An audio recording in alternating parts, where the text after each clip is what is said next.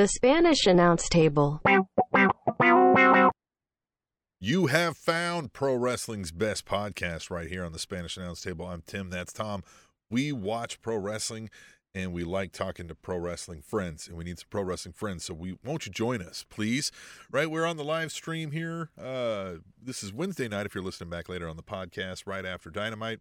We normally do this Thursdays, but Tom is going to hang out at the NFL draft tomorrow. Not to give Tom's whereabouts out on the internet.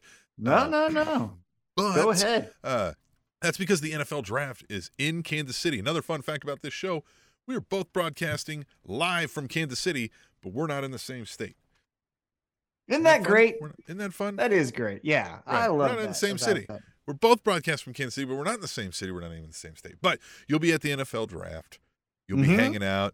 You'll probably be calling the 7th pick for the Buccaneers. Who's this? I don't fucking know.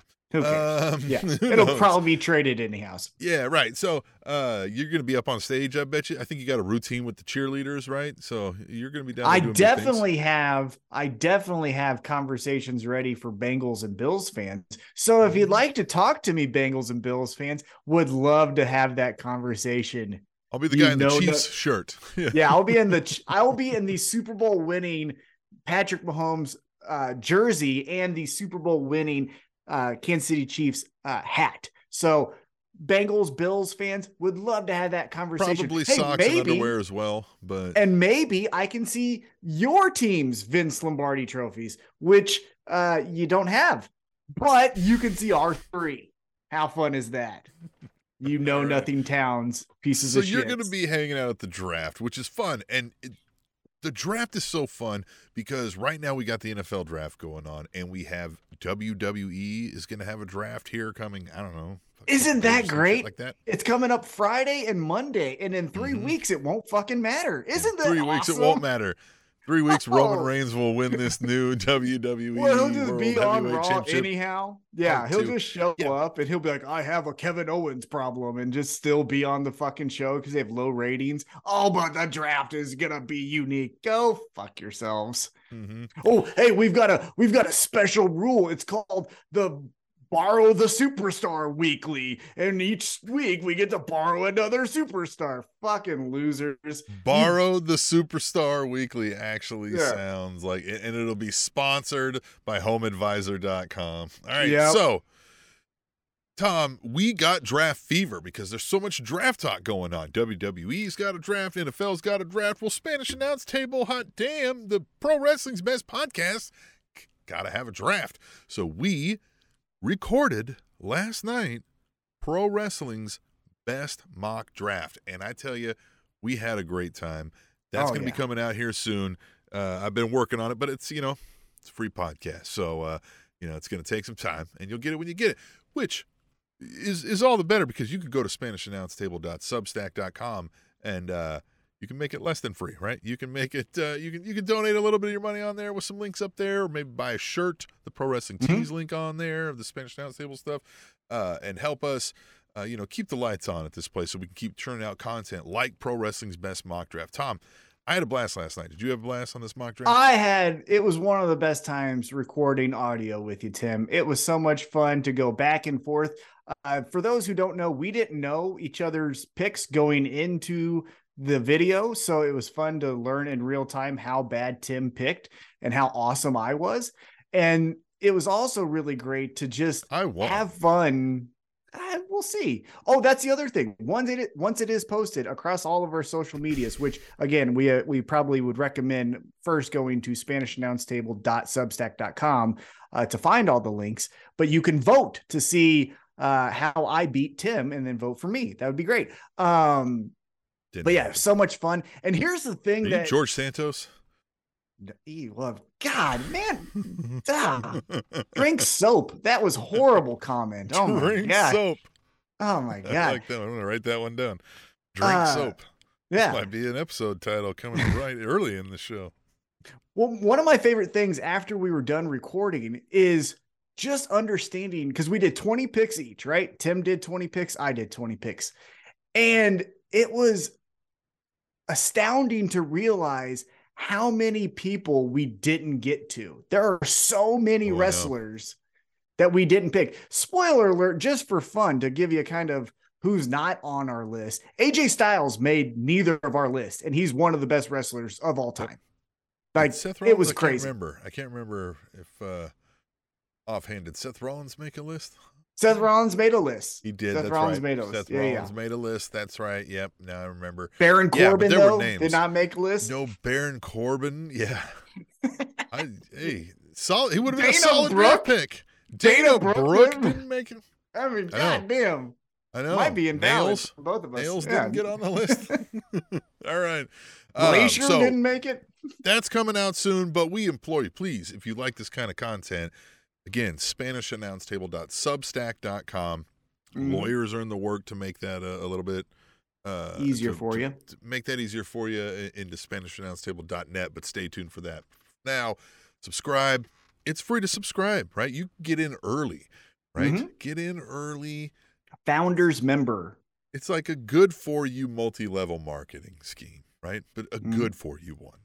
Yeah. Definitely. So, Tom, we want wrestling friends, right? This is what we're talking about. We need you to ask us some questions, give us some suggestions, or just talk about whatever you want to talk about in pro wrestling, because we want to talk to you first. We typically will break down AEW Dynamite, which just happened, and we have some things to say about that. But maybe you don't want to hear about that right away. And again, this show is about our wrestling friends. So we want to know what you have to say. And we got through Twitter, where you can use hashtag tweet the table, and we'll read those right here live on the live stream. We got a hashtag tweet the table from Justin Flora. I'm saying that right? Justin Flora, who's awesome. Regular member of the Table Nation. Love Justin Flora. He says, New York's top 30 title changes list are invalid. What are your top 10 WWE title changes in history? Hashtag tweet the table.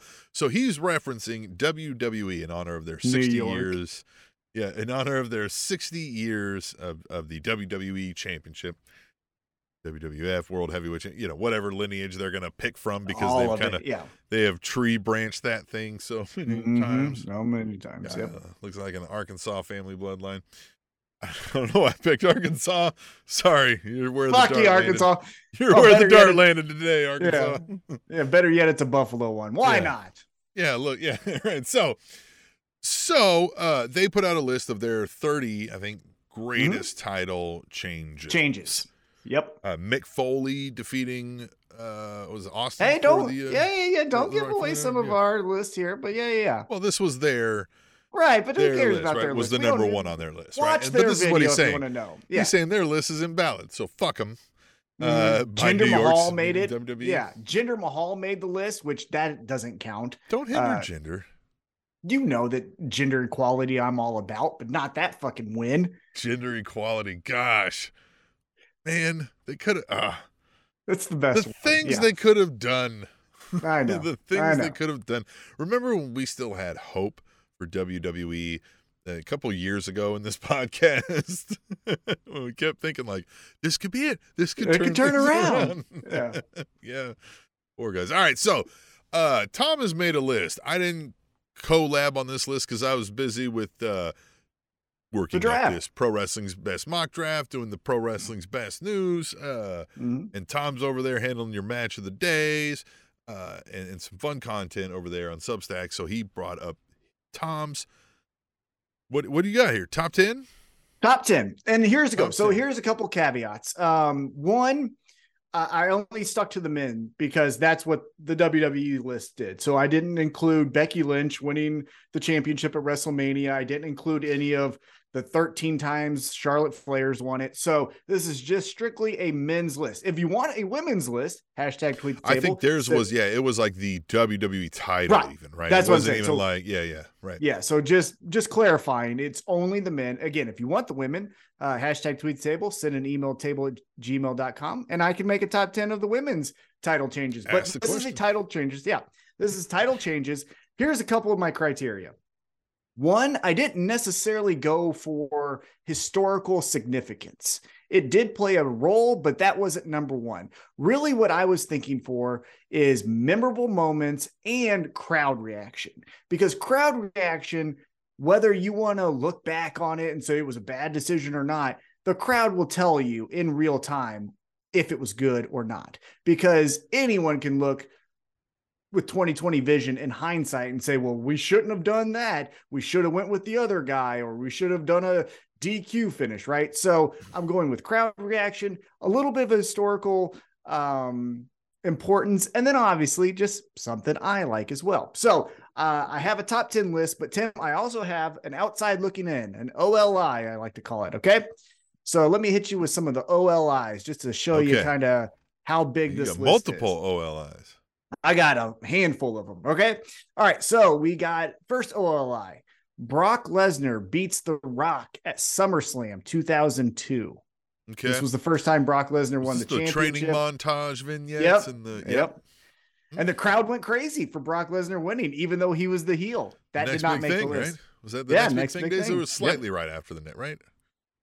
It was still in the midst of it. Yeah, it was still next big thing.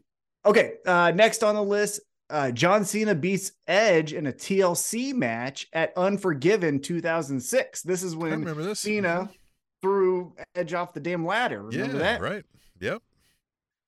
This one was really a feud. Yeah, this one was super hard for me not to put on the list because as a match by itself, it's probably one of the greatest of all time, but I just don't think of it as historical or as memorable, unfortunately.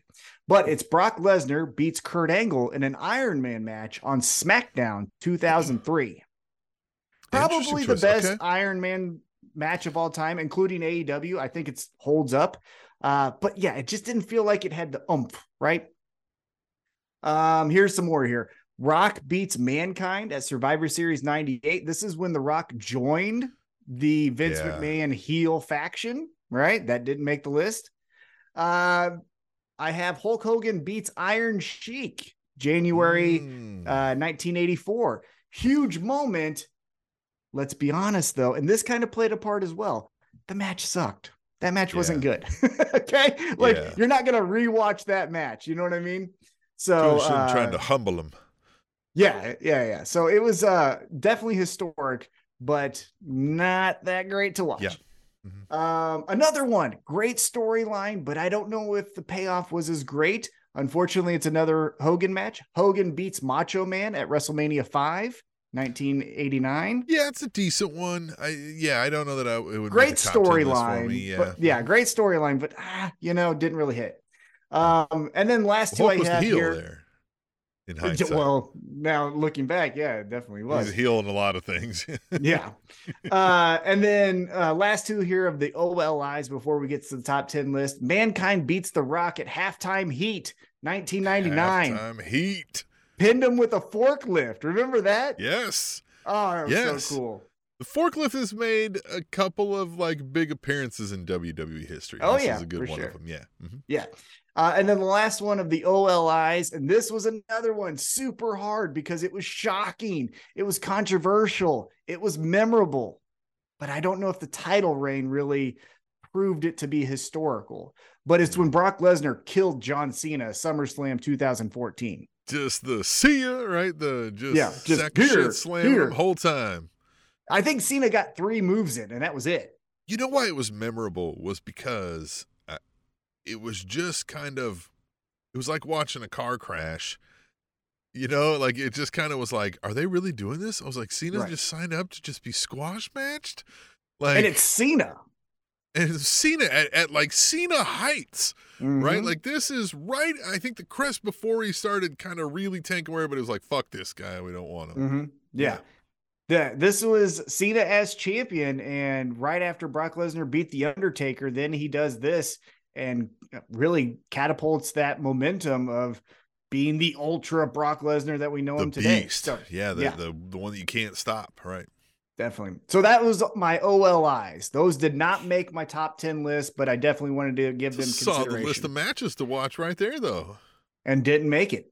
Okay. All right. So here we go. We're going to start off with number 10. Edge cashes in on John Cena at New Year's Revolution, 2006. So here's why. This was the very first one. This one is what set the blueprint of all Money in the Bank cash-ins. I can tell you, I remember that I didn't watch that event live, right? And I caught the news online, right, on the dirt sheets, right? Early internet dirt sheets, right? Mm-hmm. I mean, this is a little past early internet days, but I remember seeing all of a sudden, as I pull up the pro wrestling website, I'm like, gee, I wonder who won that match. I see Edge holding the world title, and I was like, Edge? I was like, he wasn't in the match. I was like, how the fuck did he? And then it was like, Edge cashes in Money in the Bank, and I was like, oh, I forgot about that fucking thing, right? Yeah. They did a good job of like forgetting that existed for a while, for a good several months until he cashed that in. It was good. And on top of that, we didn't know what it looked like. We didn't know if it was hey, I'm going to cash this in at the next pay-per-view. We didn't know how it would be in existence in WWE. Right. So again, yeah, it was Edge really set that blueprint of how to do it moving forward. And hell, we're still doing it in 2023. Big E cashed in on Bobby Lashley, if you recall. So yeah, Edge cashing in on John Cena. Who. I didn't forget Bobby Lashley. Yeah, it was. But yeah, Edge cashes in on John Cena. And again, Edge and John Cena, their historical rivalry kind of had this is their jumping start point to kind of their multiple matches. So again, historical also relevant there as well. Okay, so that was number 10. Number 9. This one might be a little controversial because it's not technically a match. This was Ric Flair wins the Royal Rumble to become your WWF champion, 1992. Yes. Gosh, I remember watching this. Again, I wasn't watching that live because I was a kid, right? But I remember, the whole build up to this with the title vacancy and the winner of the Rumble going to get it. And that's what sparked the following year was the Rumble winner gets the shot at Mania. I think it's been that ever since. Yeah. And also, I mean, obviously the dirt sheets, the Meltzers might have had this, but general conversation amongst wrestling fans, at least who I talked to, did not have Ric Flair is going to be the next champion, right? And not in a Royal Rumble, at least. You know what I mean? He came in early on and lasted all the way through. Hogan did the whole Sid thing, but that's regardless. And it's also considered one of the best Royal Rumbles of all time. So again, that's why it also made the list at number 9. The Royal Rumbles feel like we're just cooler. This sounds old manish and like they don't make them like they used to anymore. But I feel like the Royal Rumbles worked better in the cartoonish days of the like PG or the golden era, right? Well, where it was so many like over the top characters just mixing in like it was a comic book. But here's the thing. Well, and this is where I think it was cooler back in the day than it is now. And it's for 2 reasons. One, characters for so long never even looked at each other until the Rumble. You never saw, for example, when they would hook up at WrestleMania 6, before that, it was Ultimate Warrior and Hulk Hogan looking at each other for the first time because Ultimate Warrior's doing his Intercontinental stuff and Hogan's doing his World Championship stuff, and you never even seen them bump into each other. Also, there was less TV, so you didn't have to churn through 7 different feuds before the next pay-per-view kind of thing. I'm exaggerating, but you know what I mean? Now, or not. Everyone looks at everyone and there's no specialty, right? Like I think the last special moment that I can recall in a Royal Rumble was when Goldberg and Undertaker looked at each other because that was the first time that they had ever looked at each other, right? Yeah. So at least to the best of my knowledge.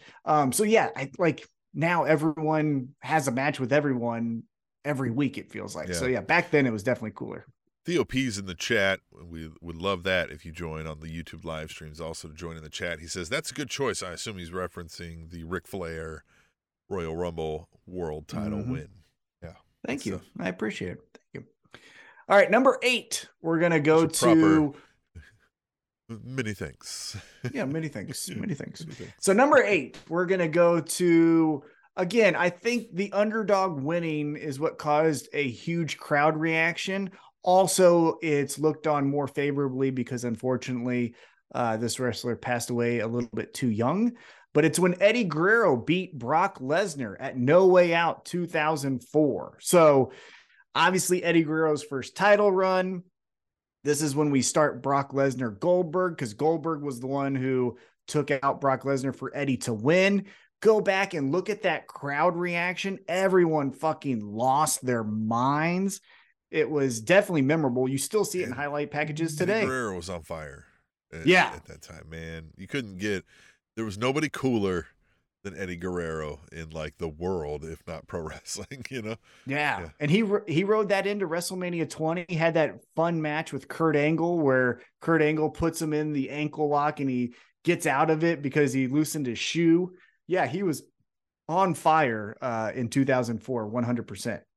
Yeah, he was the guy who he knew just how to like, in his every promo, in his every entrance into the arena, just knew, I'm the fucking shit. Everybody's here to see me, right? And and everybody was like, yeah, you're right. We are here to see you with that fucking weird mullet. Like, we were here for it.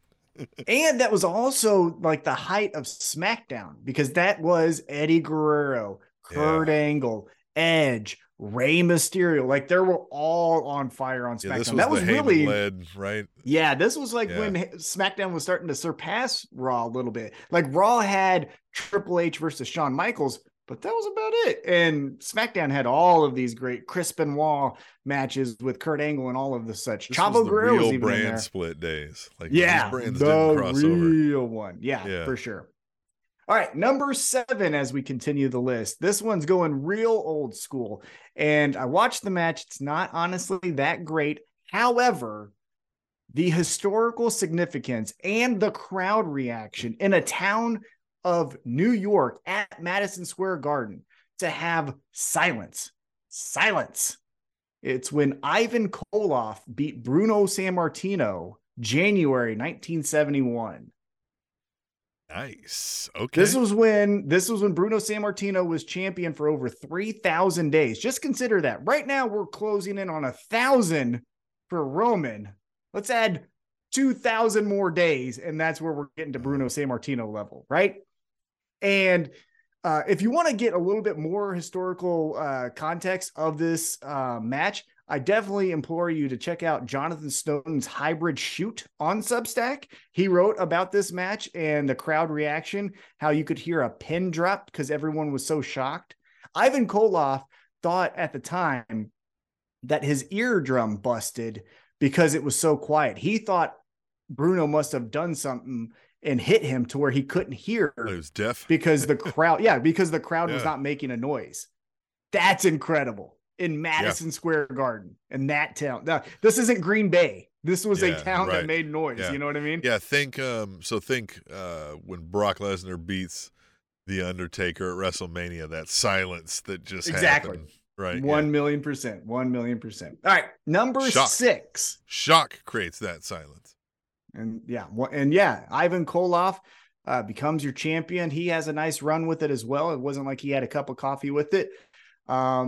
And then Bruno Sammartino, he would regain it, but not for a while. All right. Then we're going to get into some controversy here. Number 6. This is real controversy. This was a shoot, brother. We're still talking about this match today. Excited. Shawn Michaels beats Bret Hart. Montreal Screwjob. Survivor Series, 1997. Such a... Man, I was 17. Right, to age myself here.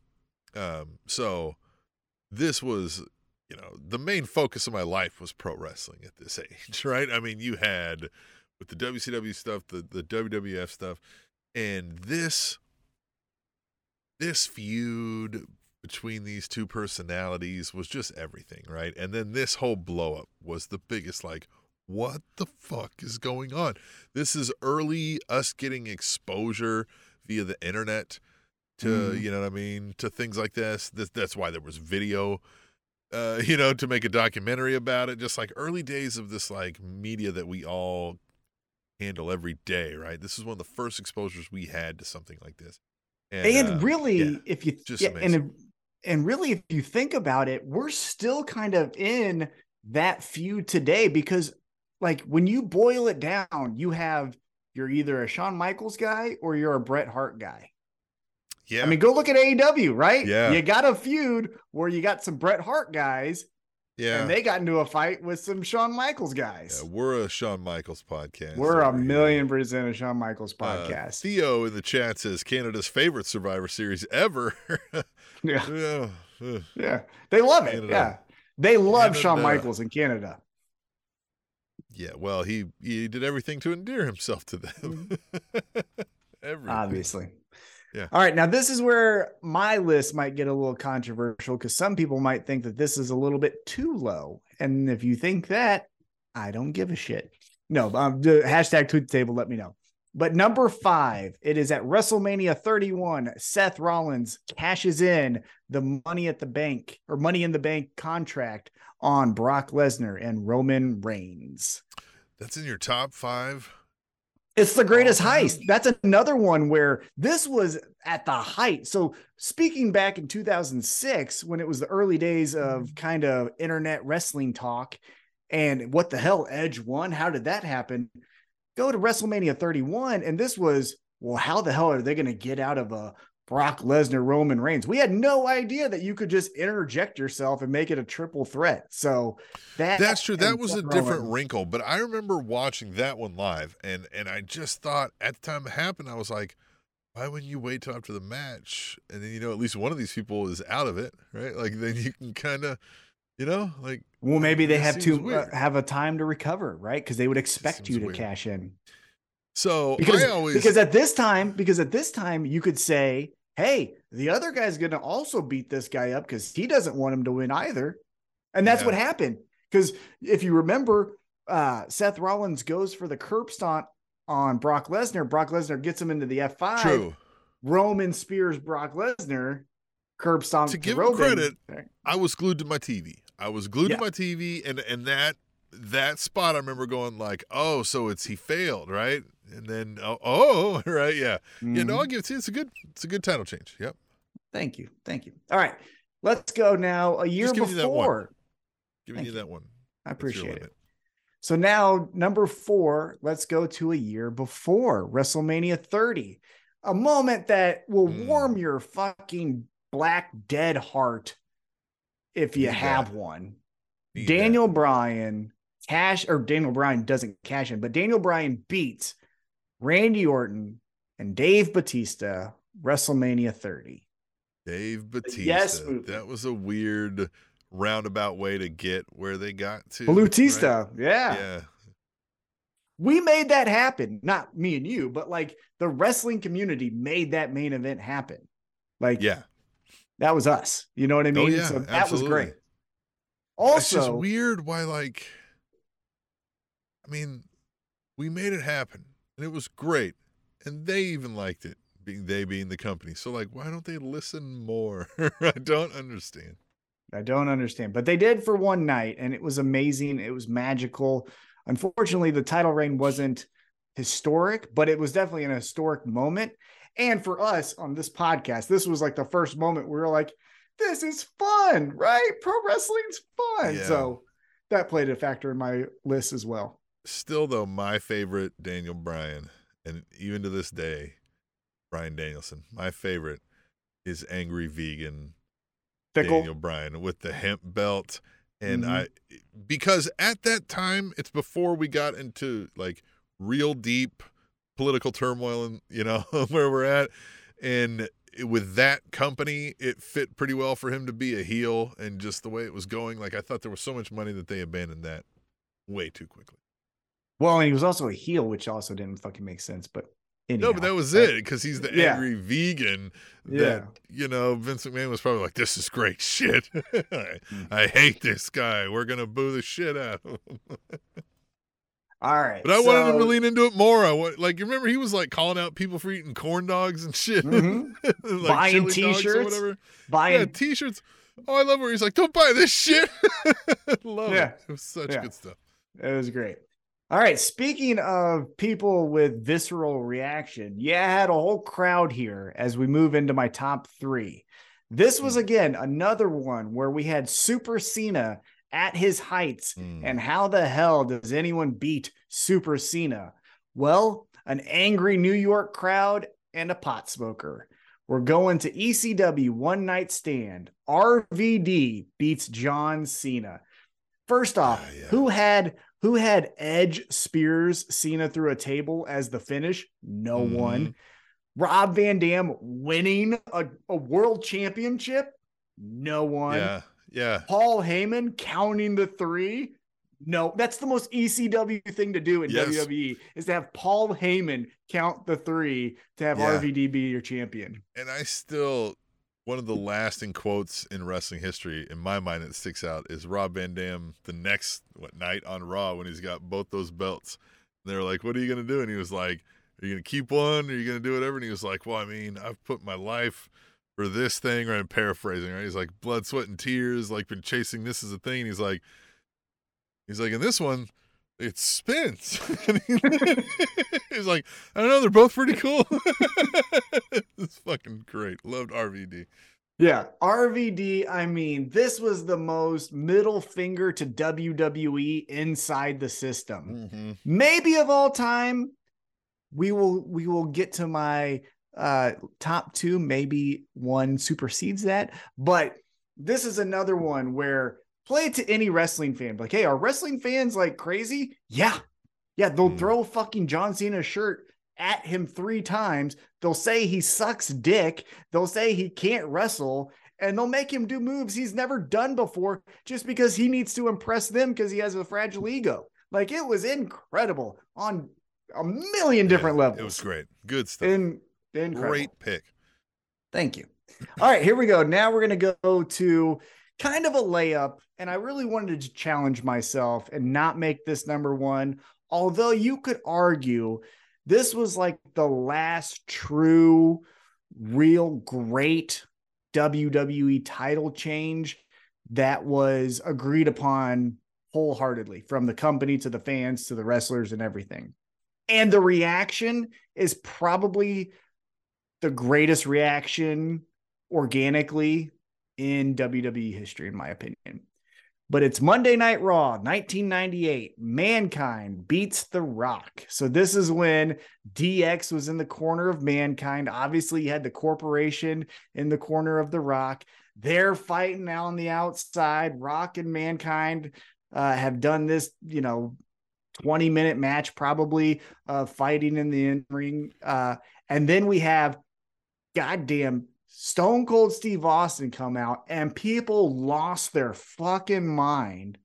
On top of all of that, the cherry on top is this is also the night that Tony Schiavone said, Mankind or Mick Foley wins their championship. That'll put butts in seats. And everyone said, say what? And turned the channel and never turned it back. So I love that story. And first of all, I want to give Tony Schiavone his credit. Like, he's like, fucking Bischoff wrote that line. Yeah, like, I just said it. Yeah. But I was one of those people. I was watching Nitro, and they were like, we know Mick Foley's going to win this. And I was like, say what? I was like, that's fucking awesome. And so I immediately flipped over. It was great. It was I remember that very vividly because I was sitting at home, fucking parents' house. And I was like, say what? I love Mick Foley. Mm-hmm. Hell yeah. And that reaction when Stone Cold's music hits, that glass shatters, and you would have thought it was Christian seeing Jesus for the second time. Like, they were just beside themselves with excitement. And he just walks in, chair shot, gets in the ring, chair shot. In prime Steve Austin swagger, right? And timing and just like it's an action movie, just bam, bam, bam. And then Vince McMahon yelling at him, and then Stone Cold losing his shit and throwing his hat at him like, you fucking son of a bitch. Of course I was going to do it, It was just mind-blowing. Steve Austin, awesome. I think what I haven't heard verbalized is a thing that I think really connected people to Steve Austin was at his prime, like we were just talking about, his body language and movements, both like when he's fighting, he was walking around, just spoke of like all day, every day frustration, right? Of the working man, right? Like, we're just like, and then this fucking thing, the screw is stripped on it, and then you fucking this asshole over here, right? Like, he just had that kind of high blood pressure, I loved it, man. All of that was great. And then, this moment, the folklore of pro wrestling history alone puts this in the top of any list.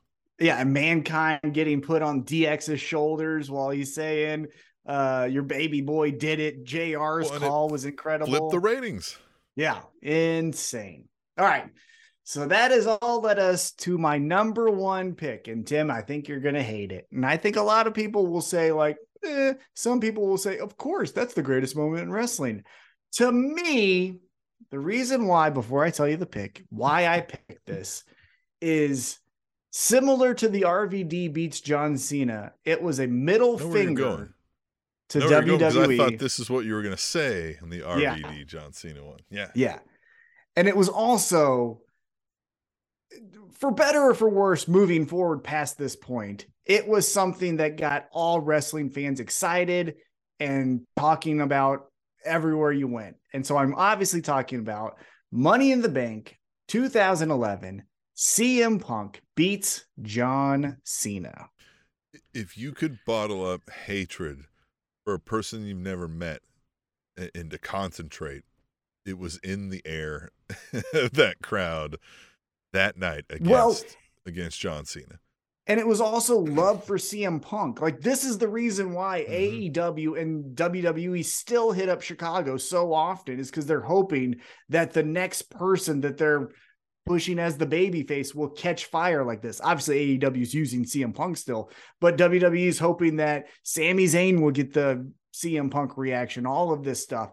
And they just did such an incredible job of letting it happen organically, not getting in the way, kind of being mysterious of like, will he stay? Will he not go? And if you believe he signed it the day of, I don't believe that really, but it's a fun thing to say. Well, and it was all of it.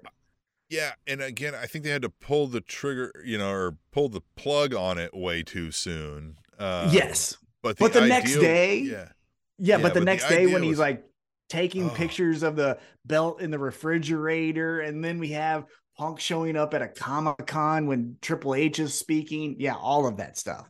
Yeah, I mean, there could have been so much stuff. But in that moment, I'm going to have to go back and watch this again, because I just remember feeling, I was like, man, the like roof is shaking in this place with the hatred against Cena.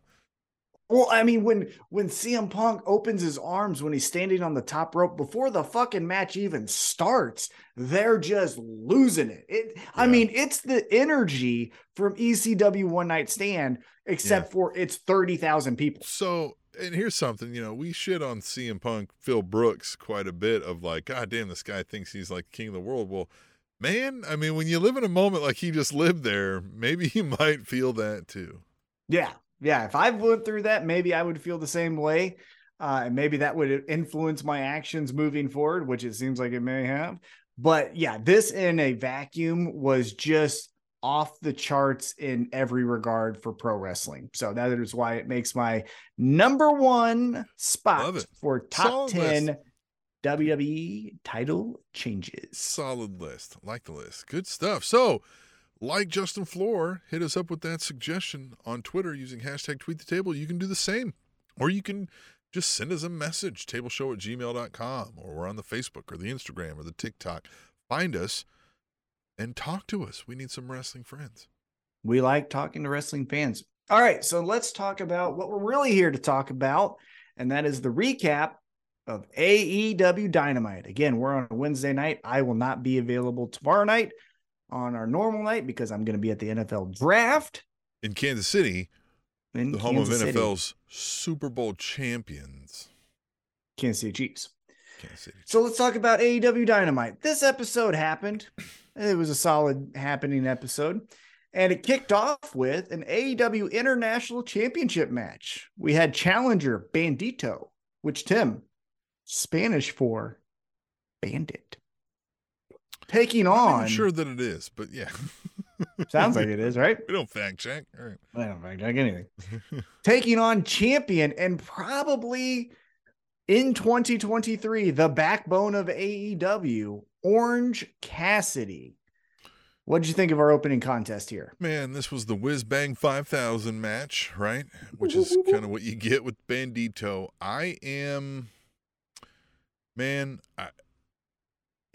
we've got a lot of these new signings in AEW, and it's hard to keep them all straight, man.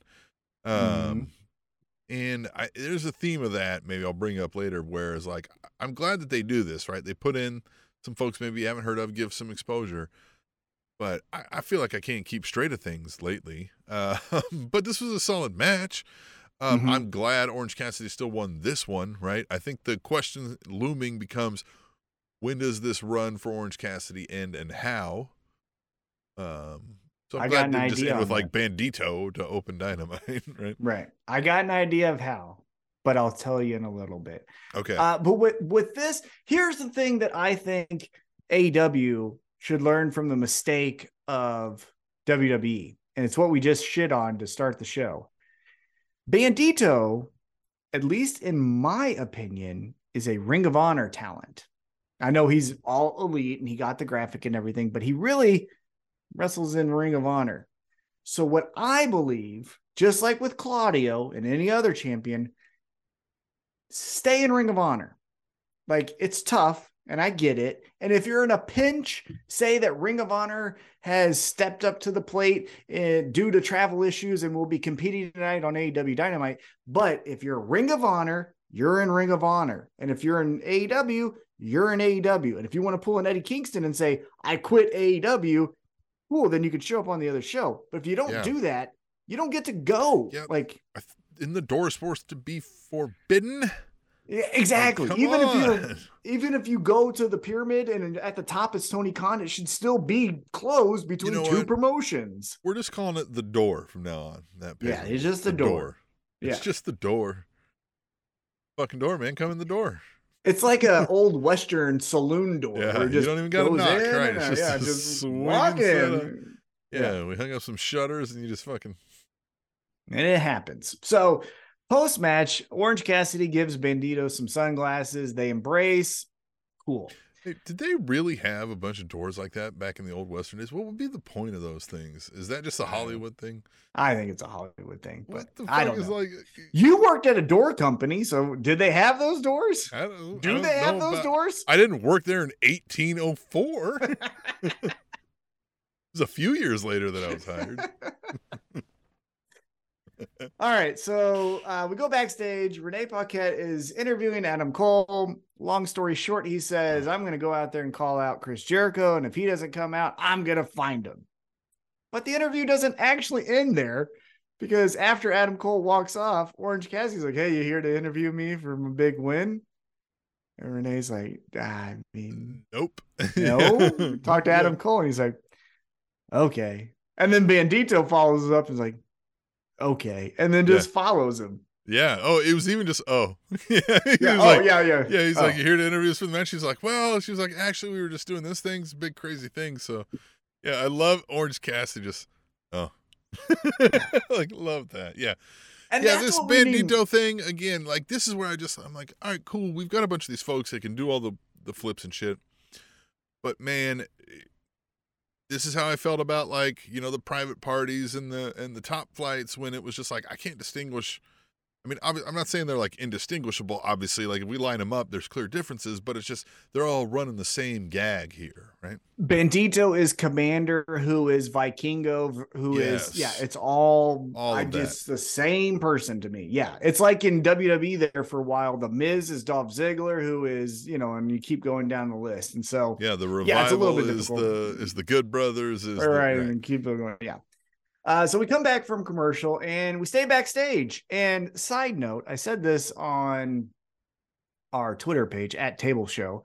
The backstage microphone, the audio or whatever it was, fucking was trash. I could barely understand anyone if they went backstage and talked, because it was just almost like non-existent for their audio. So step that up, AEW. Yeah. Again, no one needs to be hired in front of the camera. It needs to all happen behind it. Yep. To me, it sounded like they had it was so hyper-focused here that if it wasn't directly here, it wasn't catching them well. And that's Bush League, to be on national TV, the second biggest promotion. We gave shit to the original ROH that they didn't have fucking lights. And now are we going to have to start giving shit to AEW because they don't got sound, you know? So Yeah. That's a side note. Well, their camera work has been shoddy. We've been at best. Yikes. But here we have Darby Allin, Jungle Boy Jack Perry, and they're just like, hey, didn't it suck about last week? Don't want that to happen this week. And they agree, yeah, that stinks. And then they're like, I wish it was me and you. And Darby's like, well, I would have beat you. And Jungle Boy's like, no, you wouldn't. Cool. And then we get in the ring. And here's, I will say the only thing I took away from that was like, I think Darby is coming more into this character where it's a little bit more relatable, where, he's not just Sting's pal, and he's not just the weird guy who jumps off of things, right? We're seeing an actual, like, he's talking some shit. He's comfortable in his skin. Yeah, it looks good. Yeah, it feels, not to say that they're the same talent, but it feels very much like when Rob Van Dam was given the microphone a little bit more in WWE, and instead of just saying cool and doing big moves and being the coolest guy in the ring, now he's saying a little bit more of like, oh, so this is how you feel about pain, or this is how you feel about, fill in the blank. So It feels very similar to that. All right, so then we get into the ring, and here's my first real valid criticism of the episode tonight. And it was Dax Harwood versus Jeff Jarrett. And it took 2 fucking segments. And I am not here to say matches need to be 3 minutes because I have ADD. I don't have ADD. And I'm also saying matches can be a little bit longer, and it's fine. However, the outcome of this match doesn't fucking matter. The outcome is to lead to something else. So we don't need 2 fucking segments where Dax Harwood, your tag team champion, right? So I'm at least to think that he's the upper echelon of just singles competitors, because if he add one more person, he can win a championship. Yeah. Is struggling with 59-year-old or whatever Jeff Jarrett. To me, this reeks of somebody, and maybe 2 people, being too lost in their own sauce, right? Where it's like, every match I go out there, I'm going to give the crowd, the match of the night. I'm going to steal the show, and I'm doing it with a legend. I'm going to do Jeff Jarrett, right? And like, it's like, brother, nobody, like, I get, you may have told a great story in the, like, the over and the under and the how a guy overcomes the dash or doesn't, you know what I mean? Like, but like, it just, not on April 26th Dynamite, you know what I mean? With several months before the next fucking thing. Like, this was too long. Whatever this was, whatever story you're trying to tell here isn't it. Yeah. And look, raise your hand if you're going to go back and rewatch this match. And if you raised your hand, put it down because you're lying. And that's why let's just do the Brock Lesnar Goldberg style match where it's finisher, kick out, finisher, pin. And you could have still had Sanjay Dutt do his fucking thing and Jeff Jarrett get the win. And we save time. And then we could have other things breathe, like the main event, which we'll get to, instead of fucking 2 segments of nothing nonsense wrestling. Yeah. Come on. Part A of a 2-part segment, attempting to build to the storyline where maybe you give us the 20-minute match. Right, exactly. So it just whatever. So all right. So then after that, Jeff Jarrett wins, and Tony Khan, we go backstage. Fucking Jarrett wins, which was just the icing on this cake of suck. Yeah, and Rampage, it's going to be Cash versus Jay Lethal, which Jay Lethal will win, and then Jay Lethal and Jeff Jarrett will make the argument that they deserve the tag championships at Double or Nothing against FTR, which no one fucking wants. You know what they should do? Drink soap. Yeah, drink soap until you're blue in the face, and then drink more. Yeah. Yeah. Bring that back so I can make this the episode title. Drink soap. Mm-hmm. Yeah. Tell you another thing that Jeff Jarrett can do. He can suck a boner because he's fucking garbage on TV. I'm just tired of him. Just cannot. Like a 4th grade insult right there. Suck a boner? Jimmy. Yeah, it sounds fun, doesn't it? It's a little bit more original. Suck a dick. Right. Suck a boner. It's less harsh, right? You can kind of be like, oh, suck a boner, Charles. But it's also more specific, right? Because it's like a dick can be flaccid, it can be hard, but suck a boner, that is specific, right? You're sucking something specific. Yeah, that's another good reason. Yeah, a boner, you know? So you got to wait till that guy gets a boner, then you can suck it. So make you wait on this fucking punishment that I gave you. Does the person have to self-call it a boner? We don't know, right? That's the mystery of this whole punishment. You don't hear that a lot. We don't hear the term boner a lot. Maybe I'll name this a boner. Yeah, maybe. Or drink soap. Who knows? So we go backstage. Tony Khan has an announcement that isn't that important. Shocker. Shocker. Well, at least some of them are. At least he was not as freshly coked up this time. Well, he blinked, right? No, he didn't. No, he didn't blink at all this time either. He didn't blink. Emily, I thought I saw some blinks. No, Emily, my wife, watched specifically to see if he would blink, and he never did. I thought I saw some. I'm going to go back and watch this. And this was edited. I trust Emily more than I trust myself. Yeah, and this was edited. This was not live. This had highlight packages. Well, that's it. They edited the blinks then. Had to have, but no blinks. And some of his announcements are good, right? We're going to London. It's the O2 Arena. It's our biggest show of all time. Yeah, it's an announcement. The thing is, like these are never like. It's not like he's like, we have the biggest announcement, and then he gives just like something terrible. It's always like, oh, that is a cool thing. But they hype it up like it's like, I don't even know, right? Like, I don't even know what you would like. John Cena's appearing tomorrow night on AEW Dynamite. You're like, what the fuck? Right. Because there's certain ones where, for example, Tony Khan bought Ring of Honor. We're going to the O2 to do our biggest show of all time. Those are announcements. But then, hey, we're doing the Owen Hart Cup again. Remember how it catapulted the last two that were already in the same positions they still are now? Like, Owen, hey, guess what? We're going to do it in a town that I don't fucking live in. So neat. Like, anyhow, Owen Hart Cup. Wear pink. Then we get to Wardlow versus a Warm Body. And it happened how you thought. War Dog, what's his name? Warlord. He couple wins. things. Too. I like how they both come out acting like they can't put their arms down, but only one of them actually can't put their arms down. It's Arn Anderson, but that's because it's something different. Yeah, he has a neck injury. Why is he also dressed like a retired Russian mafia henchman? Like, what is Who's going? That? Arn Anderson. Well, it's sweatpants. He can't button a pair of pants. But he's in the full matching. Right. Yeah, of course. No. Yeah. He can't button anything. He has to just have things slide over his body. Oh yeah, no, it's definitely zippers and snaps. Yeah, zippers and Velcro for old Arn Anderson. Great guy, by the way. Absolutely amazing human being that if you get a chance to meet him, definitely do. I got to meet him at Central States Wrestling. He should definitely not shoot us.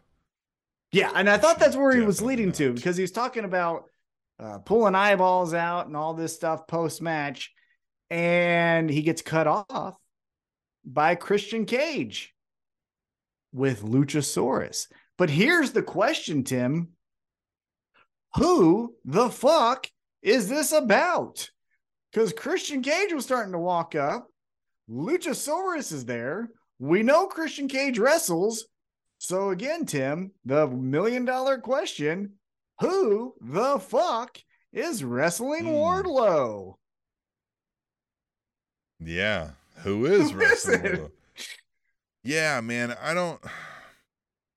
we need a little more, right? I said I like when they would slow play it, but I feel like we slow played it, right? Like, let's get a little bit more of a mission statement here. Yeah, at least tell me who the fuck it is. Now, again, I'm going to make a probably safe bet to say it's Luchasaurus.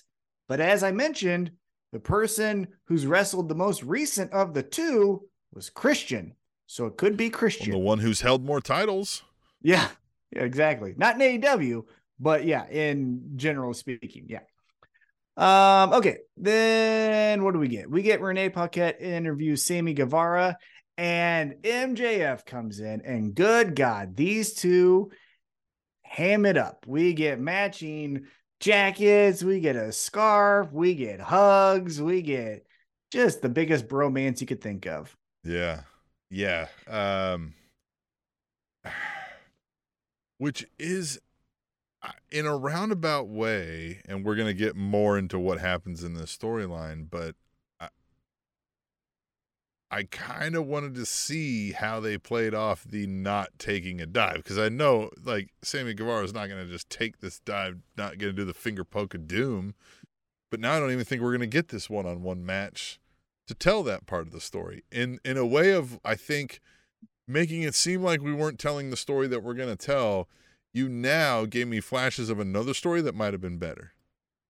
Possibly. I agree.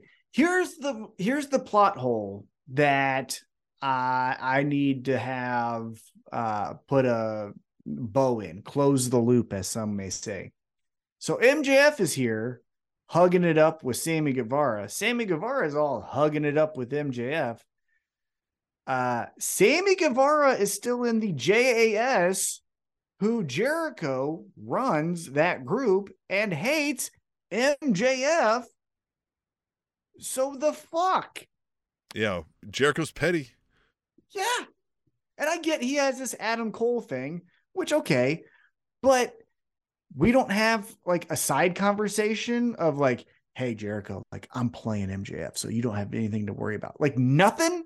Like, this is, again, where you said maybe the secondary story is more interesting than the first story, where what does Sammy do? Is Sammy really going to take the dive because he's going to get $2 million for laying down, you know? And does Jericho think that that's JAS material? And does he keep him in the group and all this stuff? Yeah, it just made no fucking sense. Neither did the match, which we'll get to. But before we do that, we go to a commercial. We come back. RJ City is on Dynamite. Huh? Love that. Hey, EW. Great Sunday morning show that I definitely say you should 100% watch each and every Sunday that it's on. Before he even can get what he was going to say, Jon Moxley hits him and he clobbers him. And he says, I'm pissed and I'm going to support RJ City. And it makes sense that he was there instead of Renee Paquette, because that'd be weird if Moxley beat his wife, or just a woman, but also his wife. So then we get into the in-ring action. Here is the finals for the AEW World Championship number one contenders tournament finals. I want to talk about this Blackpool Combat Club. Like, we're full on healing it up every chance we get now with them, right? Like, they are causing a ruckus everywhere. If you caught Rampage, Moxley has this match with Christopher Daniels. He shakes his hand afterwards. And then Daniels says, like, oh, maybe they're wrong about you. You got some honor left in you. And he was like, oh. I've never changed. And then he fucking, like his little, like, look at the camera and he's like, this guy's got to die. And then just fucking, just beats the shit out of him. And then he says, I've never changed. Everyone else never has. Changed, right. Yeah. Yeah, he said everyone else has lost their damn mind. Yeah. Loved it. Interesting. Then we get Darby Allin versus Sammy Guevara in this tournament final match to see who would take on MJF at Double or Nothing. MJF is on commentary. He's eating pickles, which, by the way, that is a real thing. He has a sponsorship where you can order, apparently online, K&K MJF pickles. Well, you know what else you can buy online is a Spanish Announce Table t-shirt, right? You go to SpanishAnnounceTable.substack.com. There's a buy our shirt link right at the top there. Take you to Pro Wrestling Tees, right? This ain't some janky operation here. This is Pro Wrestling Tees delivered right to your door for a very reasonable price. And you get to tell everybody, it's got our logo. People will stop you and ask you what that is. If you want to meet friends, 1,000,000% wear that shirt. Definitely. You could buy that online. You could also buy these pickles, which if you buy pickles online, you're a trash human, because pickles are gross.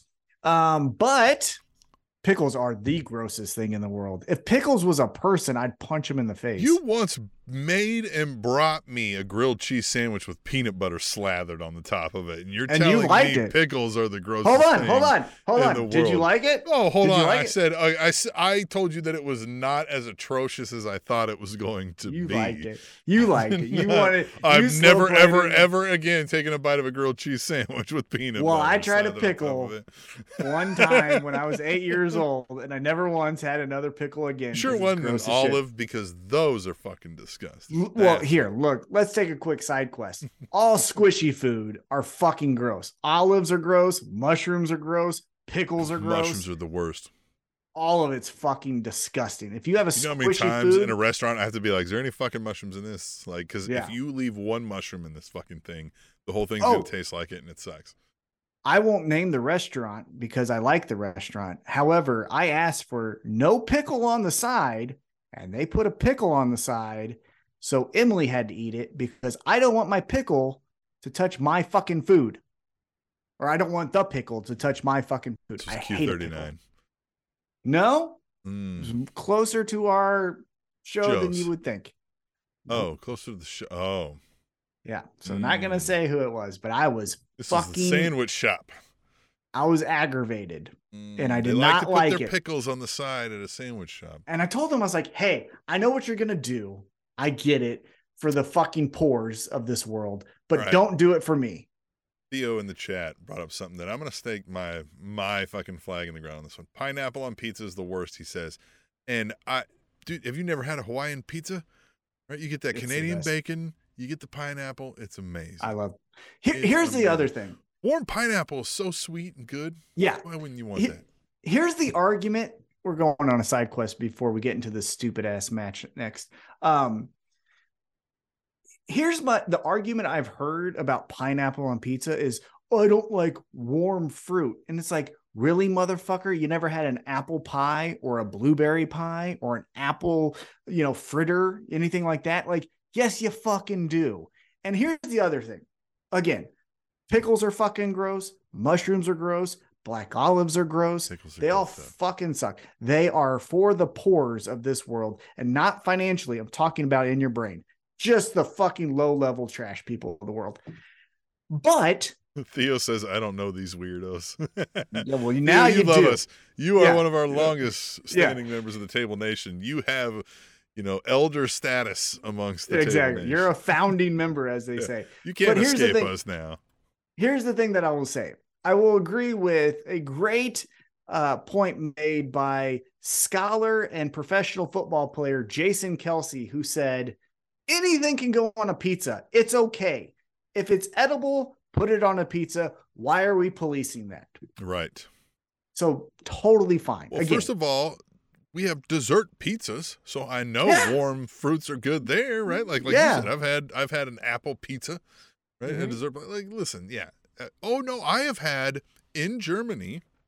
I've had a pizza that had pear and onion and balsamic vinegar on it. Delicious.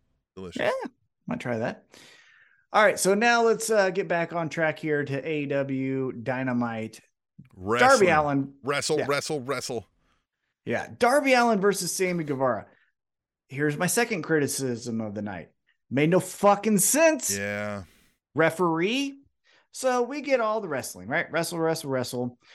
And here's where none of it fucking made an ounce of sense. Darby gets put on a table. Sammy Guevara does 72 flips through it, which then puts Darby Allin through that table and incapacitating him. Sammy Guevara rolls in.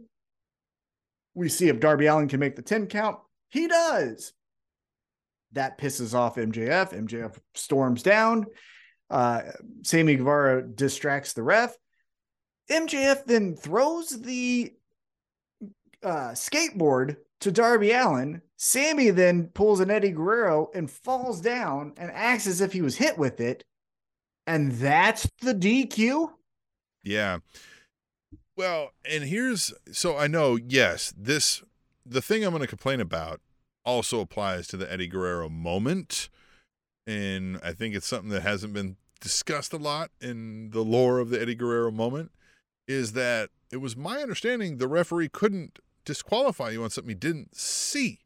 That was the point of it, right? Like, they could be like, did you fucking do this? You can't fucking do that. I'm going to disqualify you. But, like, if you didn't see it, you don't know what happened. So you can't call the match on something you didn't see. Yeah. That's the point of, like, that's where you get over on there only being one ref, and when his back is turned, you do something because, like, if a ref didn't see it, you can't fucking call it. However, where I would push back on that specifically is the tried and true method of the heels distract the referee. In a tag team match, the babyface makes the tag, the other guy jumps in the ring, but the ref didn't see it, so go back out. Right. You know what I mean? And so he's supposed to not be stupid, right? So he was supposed to, like, logically, like, you know what I mean? Well, but that also fits into mine. It's like, hey, I didn't see a fucking tag. So, like, right. You know what I mean? Yeah. Like, you got to get the fuck back in there. But, I mean, it's not, I like that it was an interesting wrinkle on the Eddie Guerrero moment of, like, I didn't bring this thing in and toss it to you and do it. Like, somebody else tossed it in, and I saw you, and I went, hey, well, fuck you. Right? Like, taking advantage and go. But in this match, it made no fucking sense because the ref did see with both eyeballs, a man jump through a fucking off the top turnbuckle through a table that had another man on it, which was both of the men in this match. And all that's against the rules. But the skateboard is against the rules. Skateboard, right. So fucking dumb. Again, if you don't have the table spot, I'm okay with this. Well, and here's the thing. So, again, if this is kayfabe, right, I'm watching this, and it's real. And, again, we all know it's not. But, like, I also know fill-in-the-blank sitcom isn't real, but I'm watching for the storyline, right? The ref didn't see it happen. The ref knows MJF is out there, who's, like, the worst fucking human. Right, exactly. Darby's going, hey, no. Like, I don't think you call the match in that moment, right? Like, look at me getting marked up here. But, like, the ref shouldn't, I would never book it that way, because in my mind, if I'm watching an actual sporting event, ref's not calling that. He may, like, all right, you stand over there while this guy gets a chance to gain his bearings and stand up, and we resume. Yeah. So because of disqualification, Sammy Guevara wins this match. Afterwards, MJF and Sammy Guevara jump Darby Allin. First they jump, right. Jump Darby Allin, which then brings out Jungle Boy. And then Tony Schiavone the entire time, which, again, strike 3 on this episode, keeps going in like okay. And then he gets on the mic, which, again, Tony Khan makes an announcement about a tournament that has no fucking stakes to it, but won't make the announcement about a future main event of the next pay-per-view. What? Yeah. It makes zero fucking sense here. No, I agree with you here. The idea that, and even this is fine, right? You radio inward because you're sitting in Gorilla, you didn't have this time plan, you tell the guy to do it, but it just, the way they went there, right? Like you're saying, like, he's what? Yep. And they go, like, what are you doing over there? Shut the fuck up, right? Like, they're basically like, what are you talking about over there? I think you could have maybe, like, you know what I mean? Like, I don't know. I don't know how I would have wrote that or pulled it off, but you don't even have to do that. Like, he can just, at the end, be like, not so fast. Well, you were busy yapping your fucking ass off. You know what I mean? Tony Khan was in my ear and has directed me to tell you. Well, or you could have just said the announcement's on Rampage, so we get viewers on that, and then this announcement's made on Dynamite. Like, you don't do both things. That's, again, just not well thought out. But what is announced is, hey, Tony Khan doesn't like how this shit went down, so next week there's a tag team match. And if MJF and Sammy Guevara win, then it is the main event as announced, MJF versus Sammy Guevara. But as expected, when Darby Allin and Jungle Boy win, it's going to be a 4 pillars 4-way match. So here's what I think. And I think maybe, and I'm hoping for the best here, I think they don't win. I think we get more dissension between Jungle Boy and Darby Allin, and they cause their own troubles, and we get Darby Allin versus Jungle Boy at pay-per-view, as well as this what's going to happen between Sammy Guevara and MJF. Well, so I would like that. However, the next thing that happens totally unravels the relationship between Sammy and MJF. So we go to a commercial break, then we come back. Renee Paquette's trying to get a word with MJF and Sammy Guevara, but they're walking out of the arena because they're pissed off. And then MJF is killing it here though. Like he's he's full saying 80s right wrestler screaming, like just out of his mind pissed. But here we go is where the dissension happens and where Sammy's going to say, fuck MJF, I'll take on all three of them. They get to the car, which is an SUV, and Max tries to get in, and Sammy's like, all right, I'll get in too. And Max is like, hey, the car is full. The camera then goes like, no, it's fucking not. And shows us that no one else is in there. And then Max gets in, leaving Sammy out in the cold. That's then where next week Sammy's gonna be like, fuck you all, I'll beat all of you. I'm the best pillar, and we'll get a 4-way. For me, I love those moments because it's like, hey, Sammy, I know you brought gear with you. Were you just going to abandon your gear and go wherever Max is going in your underwear and boots? Yeah. What if you had to stop to get a fucking blunt wrap from the Quick Trip? What are you going to do? Yeah. No clothing stores are open at 11 o'clock at night. You know what I mean? What are you, hopping into the Walmart and trying to get a couple of T-shirts off the clearance rack to get through the night? Wasn't your phone in the locker room? Yeah. Where's don't you have valuables with you? Where's your wallet? Yeah. All right. So drink soap. God damn. Yeah, drink soap, idiots. All right. So then Adam Cole makes his entrance. Neat. And he curses at Chris Jericho. Hey, yeah. All right. Look, Adam Cole does a good job here. But I've told you this. He plays the role right here. This is what he's supposed to do. He did it well. Yeah, it's not him in this feud that I'm apathetic about. It's Chris Jericho again. And good fucking Lord, did Chris Jericho look like the Crypt Keeper on the fucking big screen? Christ almighty.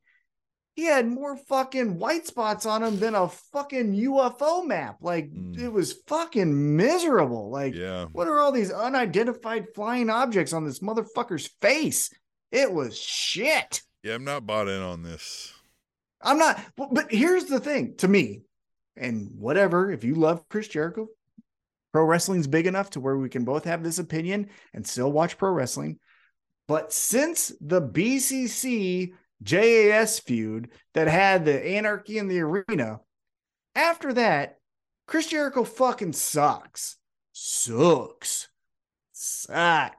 And to be honest with you, it's really since MJF, but because that Anarchy in the Arena thing was so much fun with Eddie Kingston and all the other people, I let it slide. But Jericho fucking sucks. He's boring. I'm just done with this. It's not helping the Adam Cole character any. No. I don't know what it does for him. So say he wins. Neat. Guess what you get, Adam Cole? Right.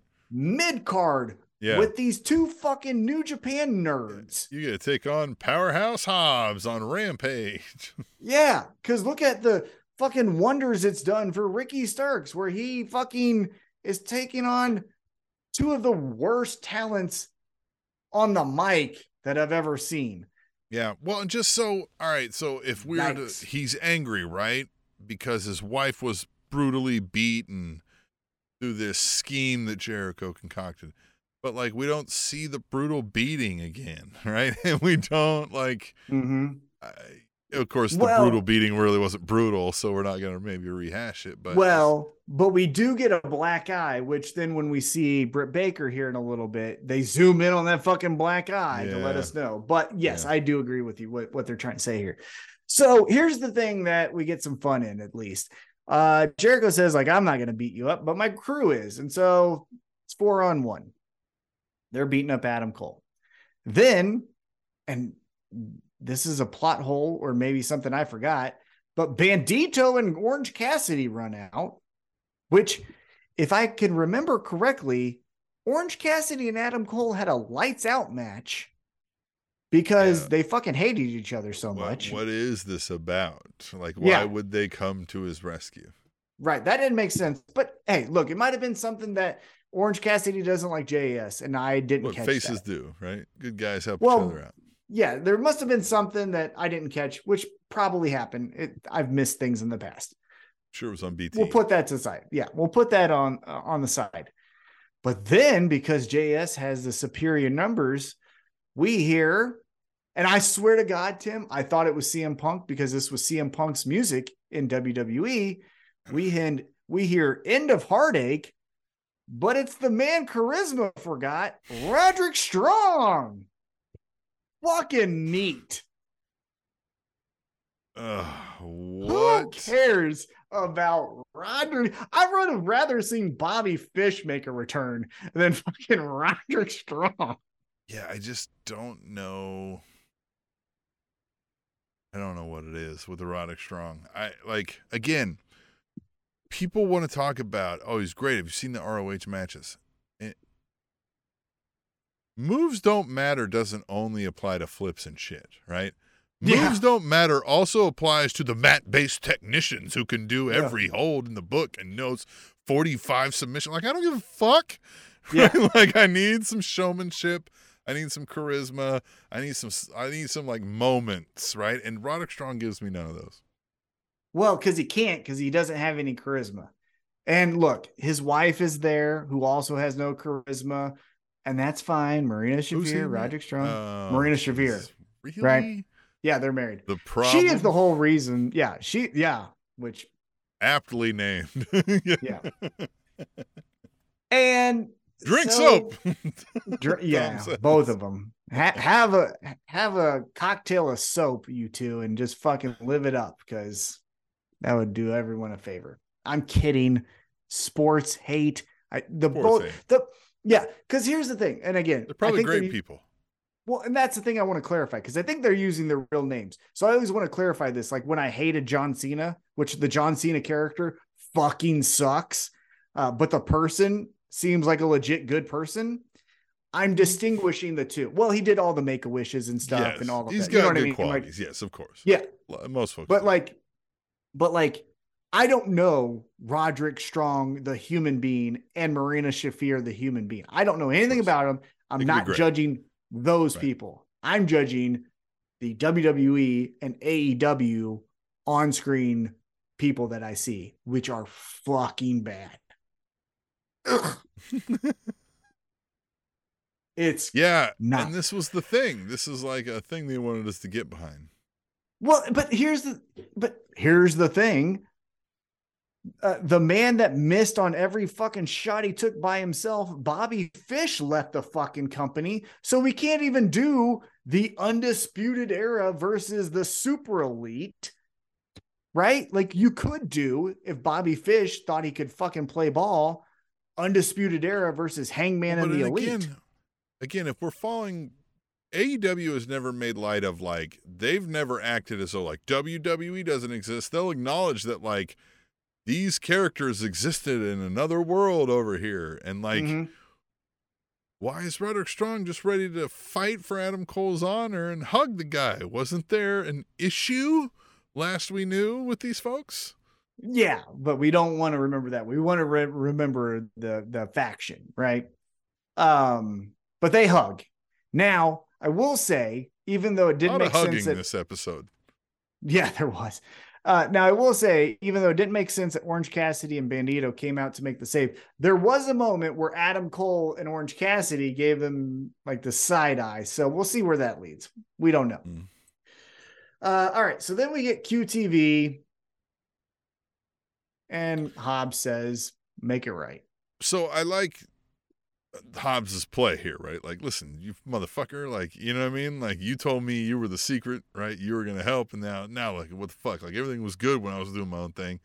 And he's like, whoa, right? Like, calm down. Like, we'll take care of it. Like, yeah, but you were a champion, right? Like, I like that. If maybe we get away, again, I like the QTV angle, just not as like a specific storyline against somebody, right? It's almost like a filler.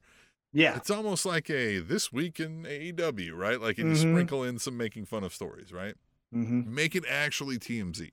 So, but if you're not going to do that right now and you're tied to Hobbs, I prefer this where like QT Marshall was like, I can do great things for you. and like look, and he goes, oh, okay, and now those things dry up, and he's like, what the fuck, man? Fix it. He's like, oh, okay.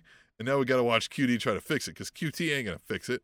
And No. you know what I mean? Like, yeah. And QT is gonna keep stepping in shit. So I don't hate that. Yeah. Our best friend QT stepping in shit always makes us happy. So yeah, that we'll see what happens there. Then Tim is right before the main event. You know what that means. I do know what that means.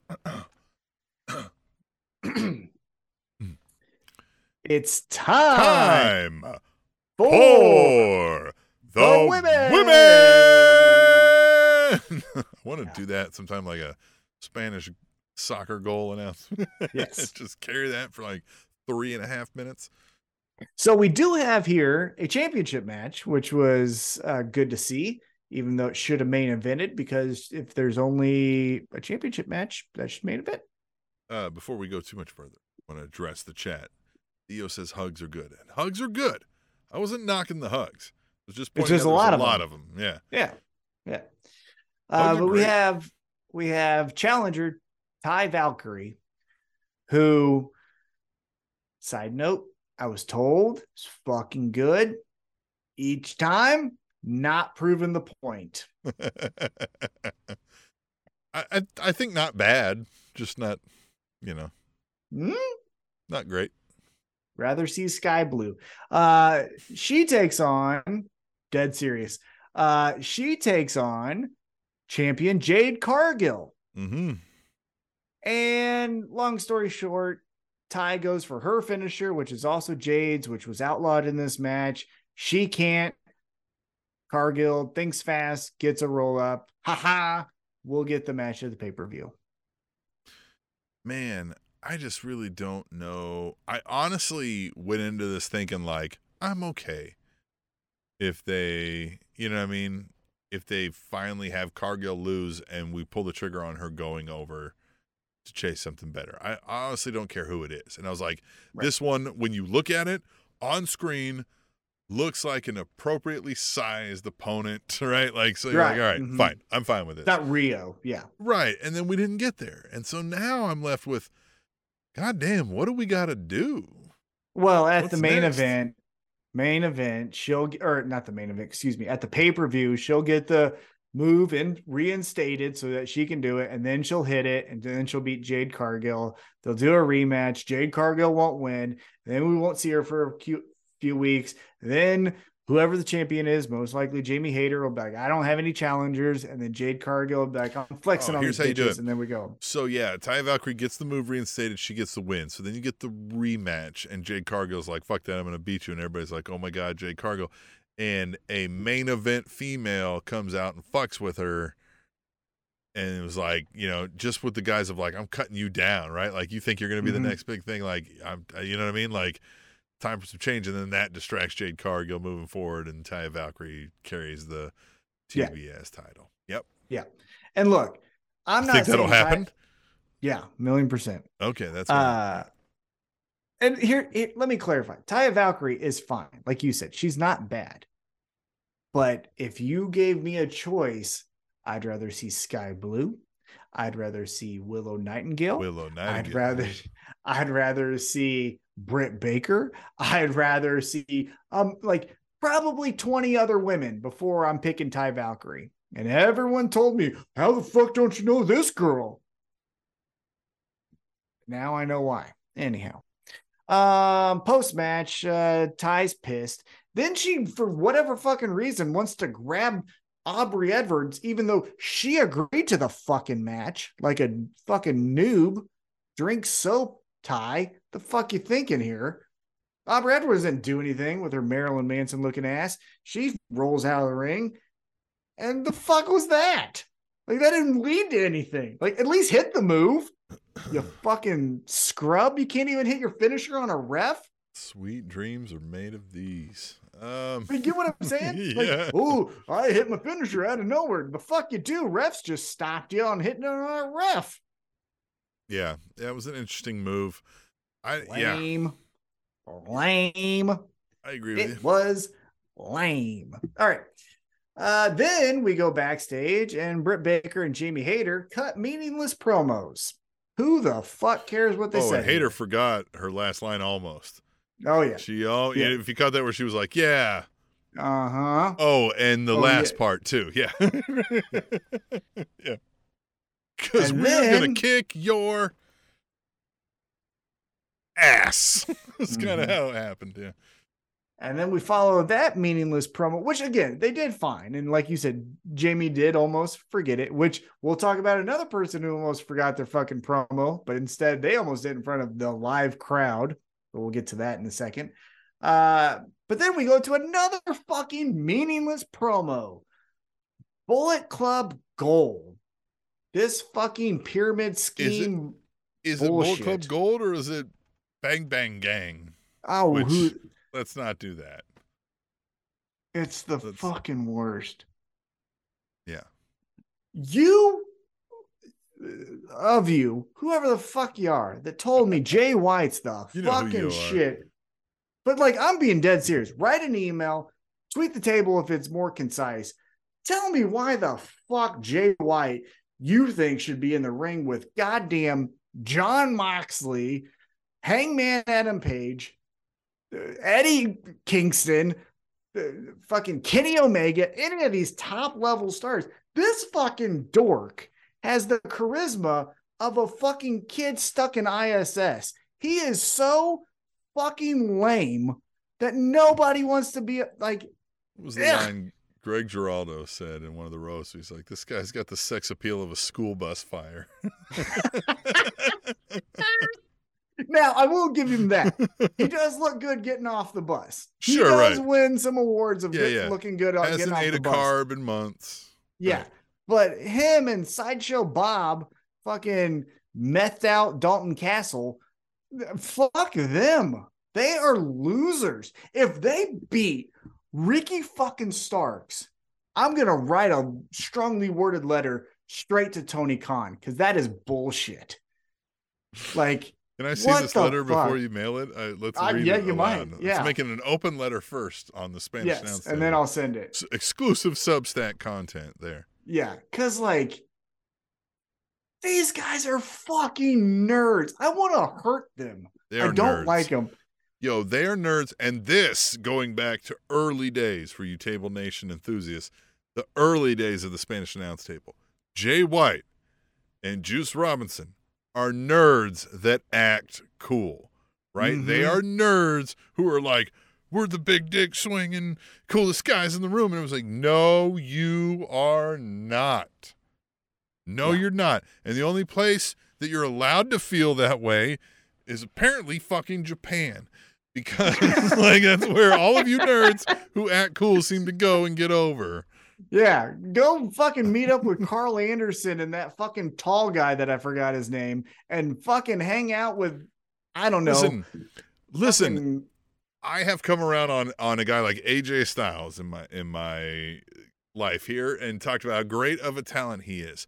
However, I don't think you would in this day and age call him a cool guy, right? Yeah. But in Japan, suddenly he was like Elvis, fucking like, yeah. No, guys. No, yeah. It's these guys are fucking. And look, they might put on a match that'll get me one over because the Young Bucks did 3 years worth. And let's check the record, bud.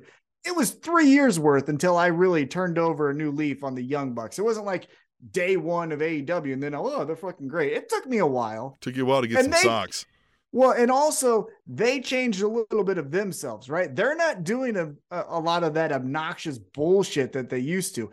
And when they were doing the obnoxious bullshit, it was original, right? They were attacking sneaker culture and saying, look at us wrestling in $2,000 sneakers, which was something that no one else did. Because that was my biggest criticism that was good stuff. That was my biggest criticism of them is you're not cool. You're just doing what you saw the NWO did. And then you're just doing flips and shits that I don't care about, right? So like, that's why you fucking suck. And on top of that, you're doing 45-minute matches when the Usos only had 12 minutes and are doing just as much as you. So like, shut the fuck up. You're not the greatest of all time. And I still don't think they're the greatest of all time. That's a side quest. But these two fucking guys,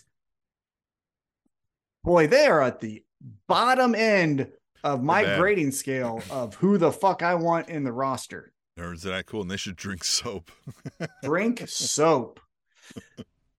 What happened after that? Then we get to the main event. I've never heard you in my life say that insult, and now it's all I want to use. Yeah, it's fun.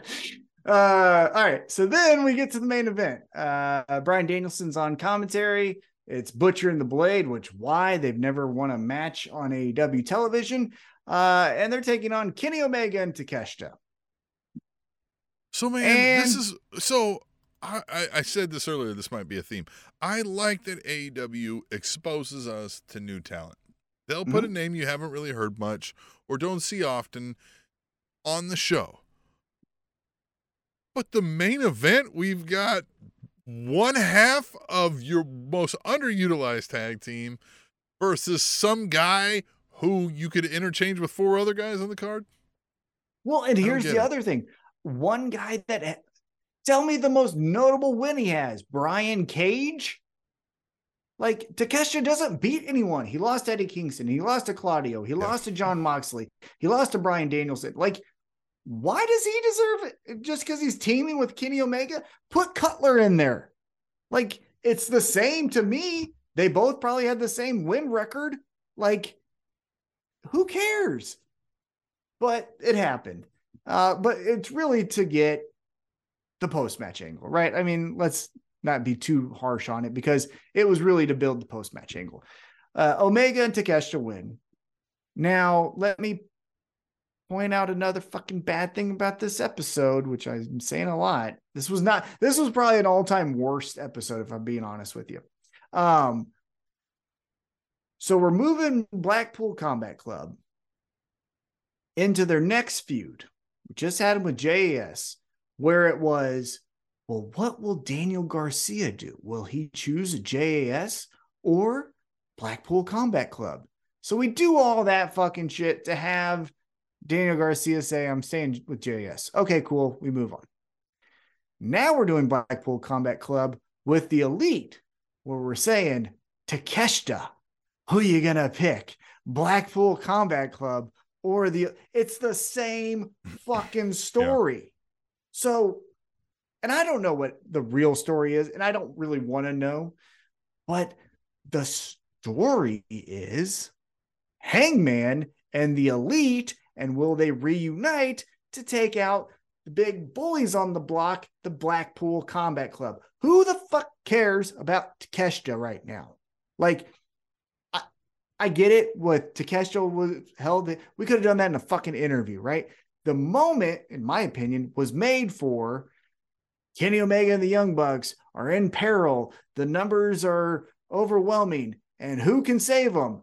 And it's cowboy shit, and Kenny Omega clears the ring, and then we get a hug with Kenny Omega and Hangman. And hugs are good. And hugs are great, especially in this episode. Would have fit in great. But instead, we get all nonsense, which then leads to Takeshita holding hands with Blackpool Combat Club, but then he's not going to, but maybe he is. And swell. Well, here's the thing, too. Like, I've seen nothing to believe that securing the services of Takeshita is going to swing a whole fuck ton into your favor. Like, what does it matter? Yeah, because he doesn't win. Now, Yuta didn't win a lot either, but he won us over through grit because they beat the fuck out of him, right? It was they beat him into the gang. Yeah. Bryan Danielson and Jon Moxley beat him into the gang. Wow, and that's how he got his initiate. Yeah. And so that's how he got in.